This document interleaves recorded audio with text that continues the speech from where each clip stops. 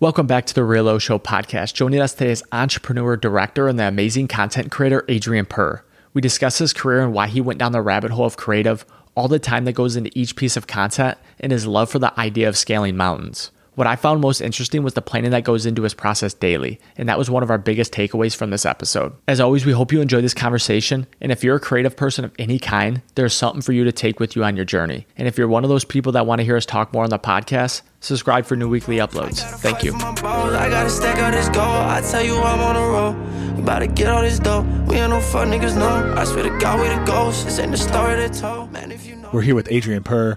I hope I'm saying that right. OMG Adrian. Yeah. How did that come about? I would have never ever thought that would have been a thing. I like it. Listen, as soon as I looked at it, I'm like, oh, I like that. It's catchy.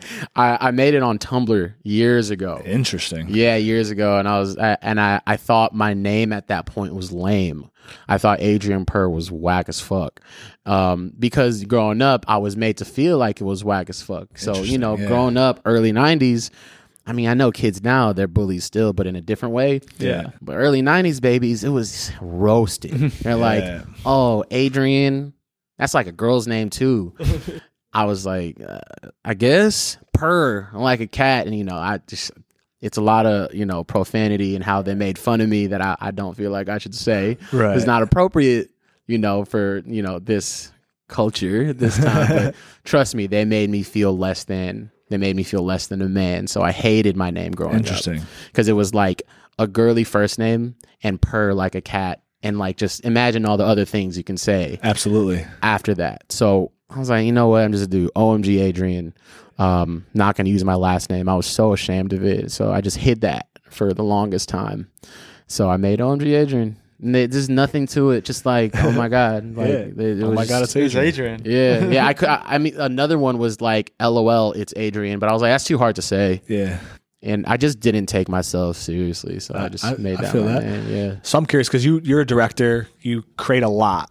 And I think on TikTok, Instagram, you take a much different approach than a lot of other creators. I'd like to kind of go about that. How does you as a director, how does that go into a meaningful post in like TikTok and Instagram? Because when I watch a lot of your content, everything's very meaningful, and it's hard to put make a meaningful TikTok or a meaningful Instagram reel when in just 60 seconds. So you as a director, like how are you incorporating that? What are you kind of doing differently? So thank you for thinking the things that I make are meaningful. I don't think a lot of the times I approach it just making something I like I guess the intent of making it meaningful is a byproduct of it. I do think about value for sure, and I want to give value to whoever my viewer is.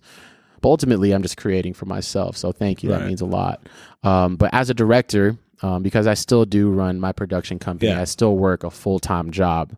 I'm very, very calculated how I spend my time. I time block everything. I make sure like I don't overrun my time or, if I'm getting too close to the end, like that's just the hard cutoff. Right. And because of that, I meticulously produce my videos. And if it comes off as meaningful is because I make sure every line matters. Every time I hit the record button matters. Every time I pick a location, it matters and it's calculated. Right. So I write my scripts. I time it to either 60 to 90 seconds, and I pick a song and I write to the song and make sure the pacing fits within the song, the mood, or whatever I'm trying to convey. And I write the locations, I write the shots, if it's going to be a wide shot, close up, medium shot, wide shot, extreme close up. And I go out there and just film it. It takes probably like anywhere from 45 minutes to 2 hours to film, sometimes 4 hours if I got to drive from location to location. But that's just how I approach it as a director, because I treat it like a short film. Right.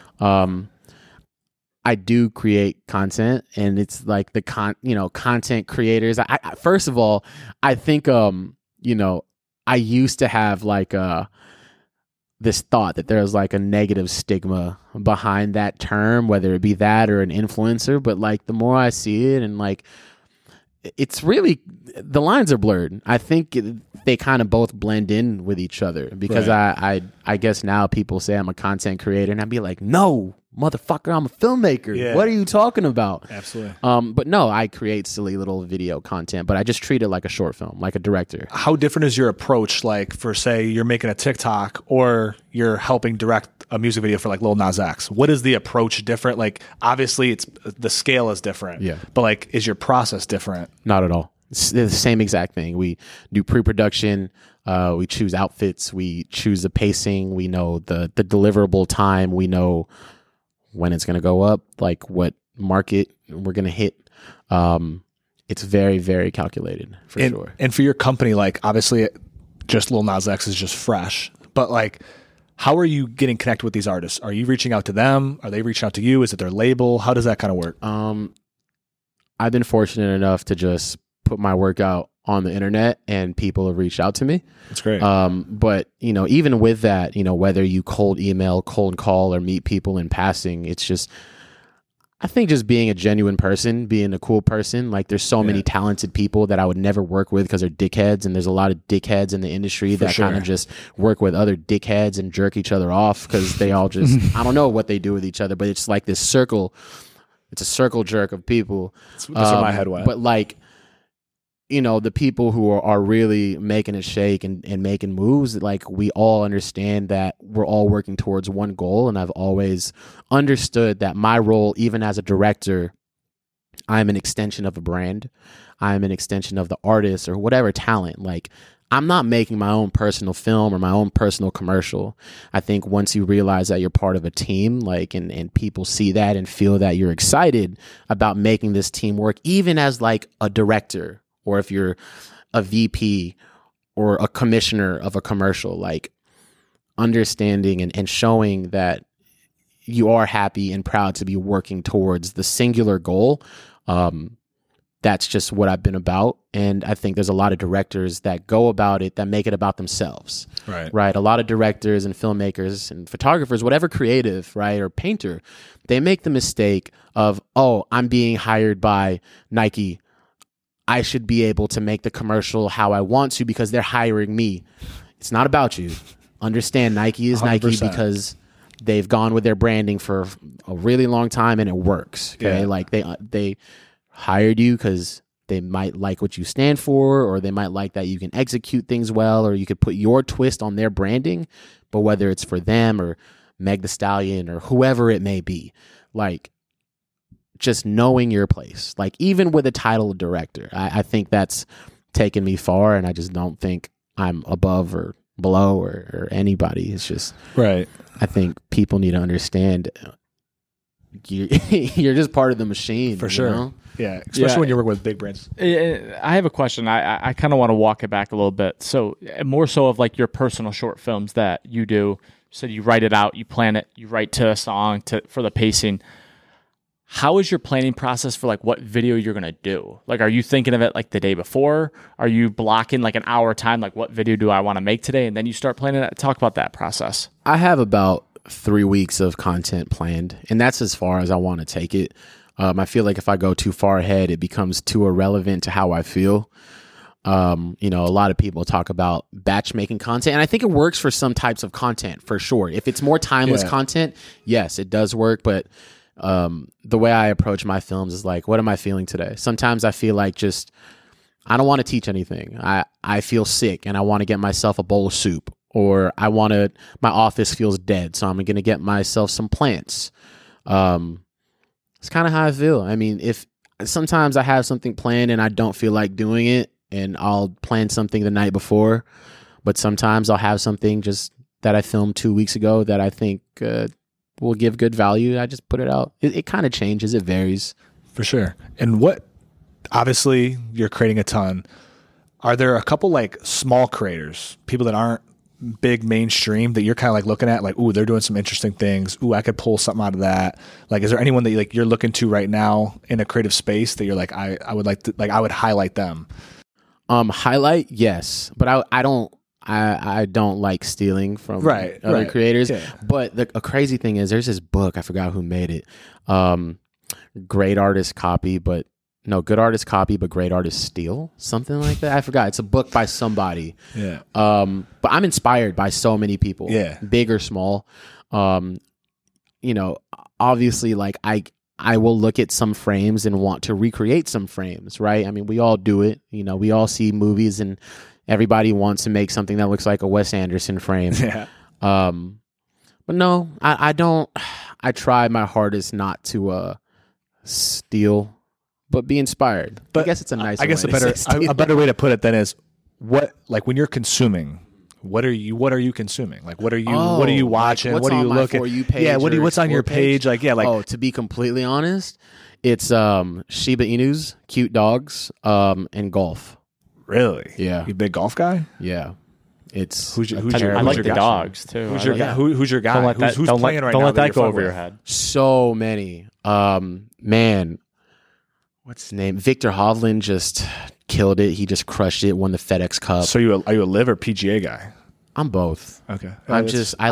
honestly, I'm just trying to stir it a little bit. Oh, dude! Like when that whole thing came out, I was like, dude, is this just more golf? Like, it sucks that it's separated, but Yeah. I just like the going against the grain. Let me look at my Explore page.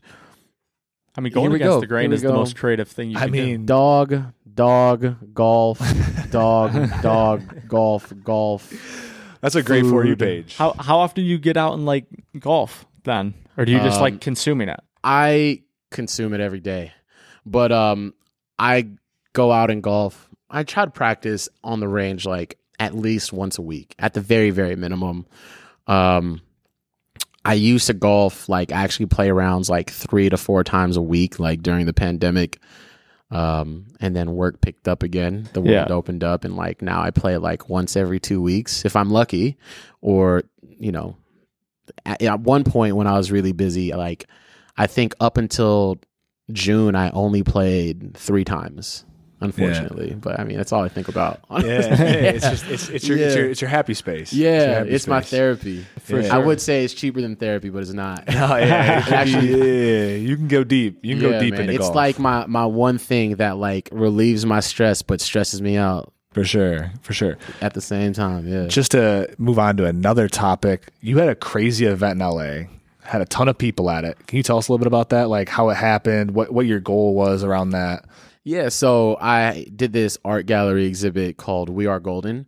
And it was just a passion project. It was a photography project of just Asian culture. Yeah. You know, growing up, I was called things like yellow, or just like my dad was Jackie Chan, and just these weird things, you know what I mean? Like it didn't really affect me, but I knew like what it did for like my culture and like the continent as a whole. Like I'm Filipino, and there wasn't really anything that people knew that differentiated Filipino people from Chinese people and Japanese and Korean or Vietnamese, the entire continent as a whole. Yeah. So May is AAPI month, Asian American Pacific Islander Heritage Month. Yeah. So I wanted to make a project that highlighted our culture, Right. like just real people. You know, I know a lot of people, most people followed me because of who I worked with, like the brands, Right. and I guess the celebrities and whatnot. I wanted to make sure I captured just the real people, Right. you know, in their real homes and their businesses, talking about their stories of adversity or moving here to the country, what they've been through to become successful or just make a family. And I displayed it in a gallery, and I didn't know how it was going to go, to be For honest. sure. I was just like, you know, Did it exceed expectations, or yeah, pretty much at the expectation? wildly exceeded my expectations, just because I don't know, man. You know, like I had just been making my own personal content since January, and to do something in May, which I had been planning for a while already. Like whether I made my own personal short films or not, I was going to do it. Right. You know, so it was a beautiful thing to see, and it's like, and it wasn't about me. Right. It was about just sharing the culture and sharing like a reflection of themselves. There was a lot of Asian folks that felt like, wow, I see me in these photos, and it was a beautiful thing to see. Absolutely. And That's awesome. But we've talked a lot about like the short films you like to create. Obviously, you're helping, you know, produce like music videos and stuff. Is there a dream? Is there a plan to do like a featured film, like something that's like way longer? Yeah, I still see my career being the biggest and the most growth behind the camera. That's where I feel like I excel at. I put my silly little videos up on the internet and people like it, and that's cool. And, with my production company now, like I barely go on set. I have my other directors and editors handle a lot of the stuff for me. Right. So I'm just executively producing. Why is that so hard to say? Executively producing or project managing, whatever it may be.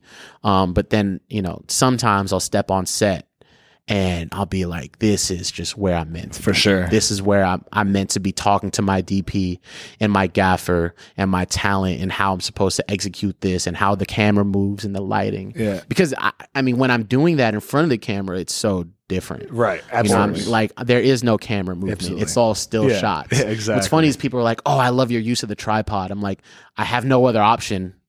What am I going to do? Hold a gimbal? Yeah. It's not going to happen. It's hard. But yeah, no, I see myself directing maybe a handful of feature films. There's only so many ideas that I have, but I do have 2 great ideas.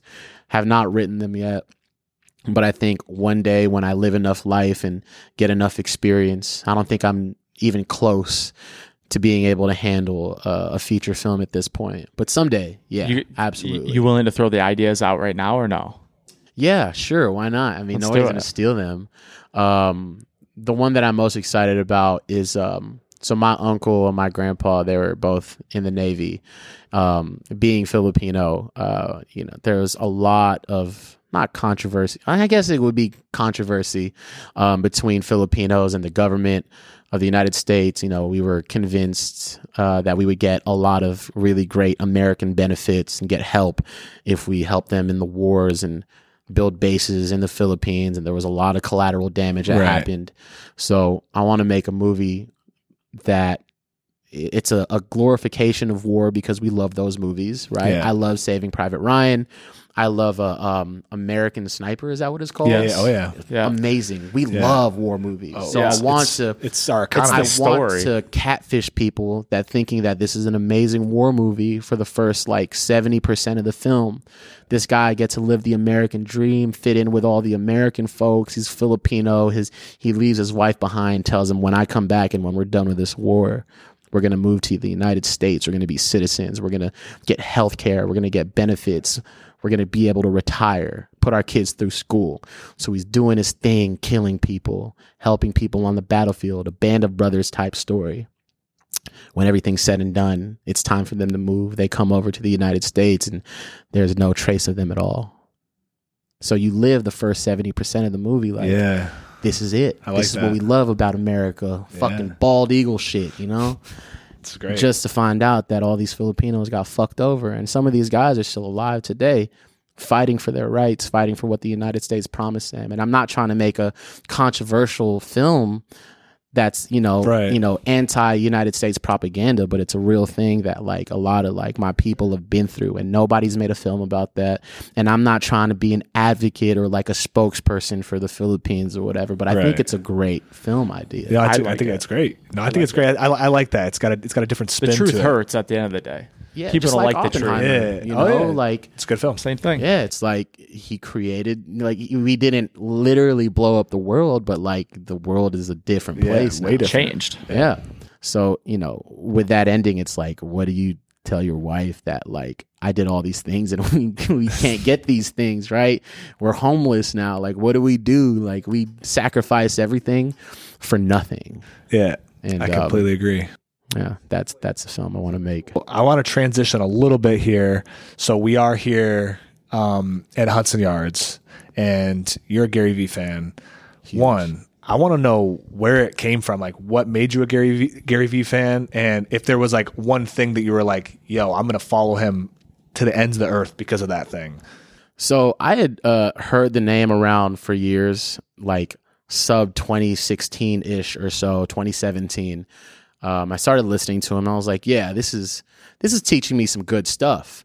And I would be inspired by whether it be his content or other people's content of their own, that they get to do things on their own terms. And while I was a director and I ran a production company, me and my business partner, it's like we still had to answer to people to a certain degree, and that's okay. I mean, that's just how the business works. To a certain degree, you're answering to people, but I love what he stood for, and it just motivated the shit out of me. Yeah.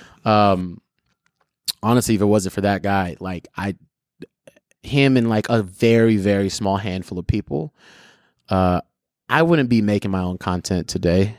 I definitely wouldn't have that confidence. I definitely wouldn't have said, fuck it, let me go for it. But I remember vividly, like, it was just December and there was a podcast. He was like, what are you doing? Still listening to this podcast? Like, yeah, fucking go for it. Like, just go, stop. Like, you people keep telling me, like, I'm saying the same things because it's timeless. It's literally timeless information. 100%.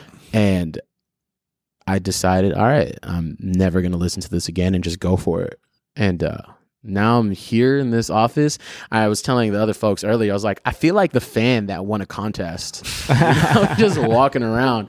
And then I see the guy in person. I'm like, is that the wax figure of him? Yeah. Oh, nope, it's really him. And I remember, like, I saw him, I turned the corner, and then you guys literally saw me, like, I need to take one more look to make sure it's like, actually, he is real. He is fucking real. Yeah.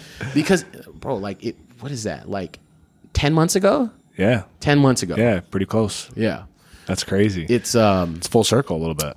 Very, very. Yeah. Like, I can't believe any of the things that are happening right now. It feels like a dream. It's where hard work and a little bit of good bounces come out. There's always, like, when I feel like as humans, and I've even thought about it, like, within myself, when good things happen, no matter how hard you work and no matter, like, how worthy you think you are, when they happen, you're still like, wait, why did this happen to me? Like, sometimes like that. And it's even like when you're talking to the podcast, like, where you, like, finally took the jump to make content, it's a lot of Gary's content. It's the same thing over and over, because it's like, it's going to be that one time where it actually hits you and you're like, fuck, he's right. Yeah. Even though I've heard him say it 477 times literally before for years. It's just like, then that one time you're like, fuck it, you're right, I'm not going to listen to this podcast anymore. And it's just, and then now you're finally here. It's I'm excited for you. I'm excited for you.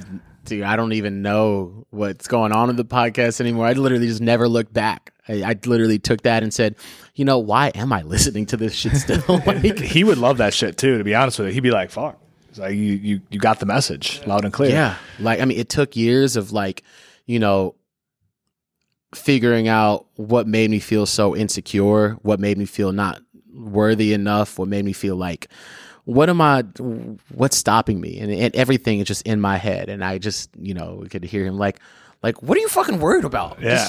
Just do it. Yeah. It's just like, fucking all do right, it. Fuck, you're right. Yeah. Just to close things out. So at 137, we're further curious. And so we ask everyone that comes in here, what are you curious about that others wouldn't expect? Obviously, you're a director, you create, you do a lot of different things. Outside of that, what are you curious about? Oh, man. Every time I, like, drive through, like, mountains, I think about if I can scale that mountain and how long would it take me if I would, like, survive. Give me an example. Give me like when you look at, like, this big ass mountain, you're like, I got that a couple hours. We're not in any mountains here. Yeah, we're not near any mountains. I don't know why. It's something I've always done. Like, because I live in California, there's a shit ton of mountains everywhere. It's so funny. Like, my girl, I always ask her, and I remember we were driving to Coachella recently again. I was like, damn, that's really big, babe.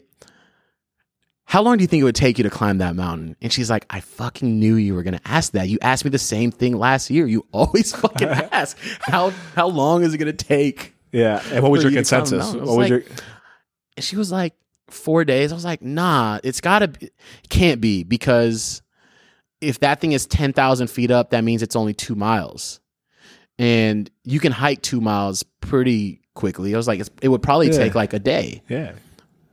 I would think so. And then we were like, oh no, it's really steep. And we think about, like, the cold air up there because of the top of the mountain snowing. And I'm like, you're right. You know, I'm always curious about that for whatever stupid reason. You got to do, like, an Everest trip or something. Like, get that itch out of you. Dude, I will die.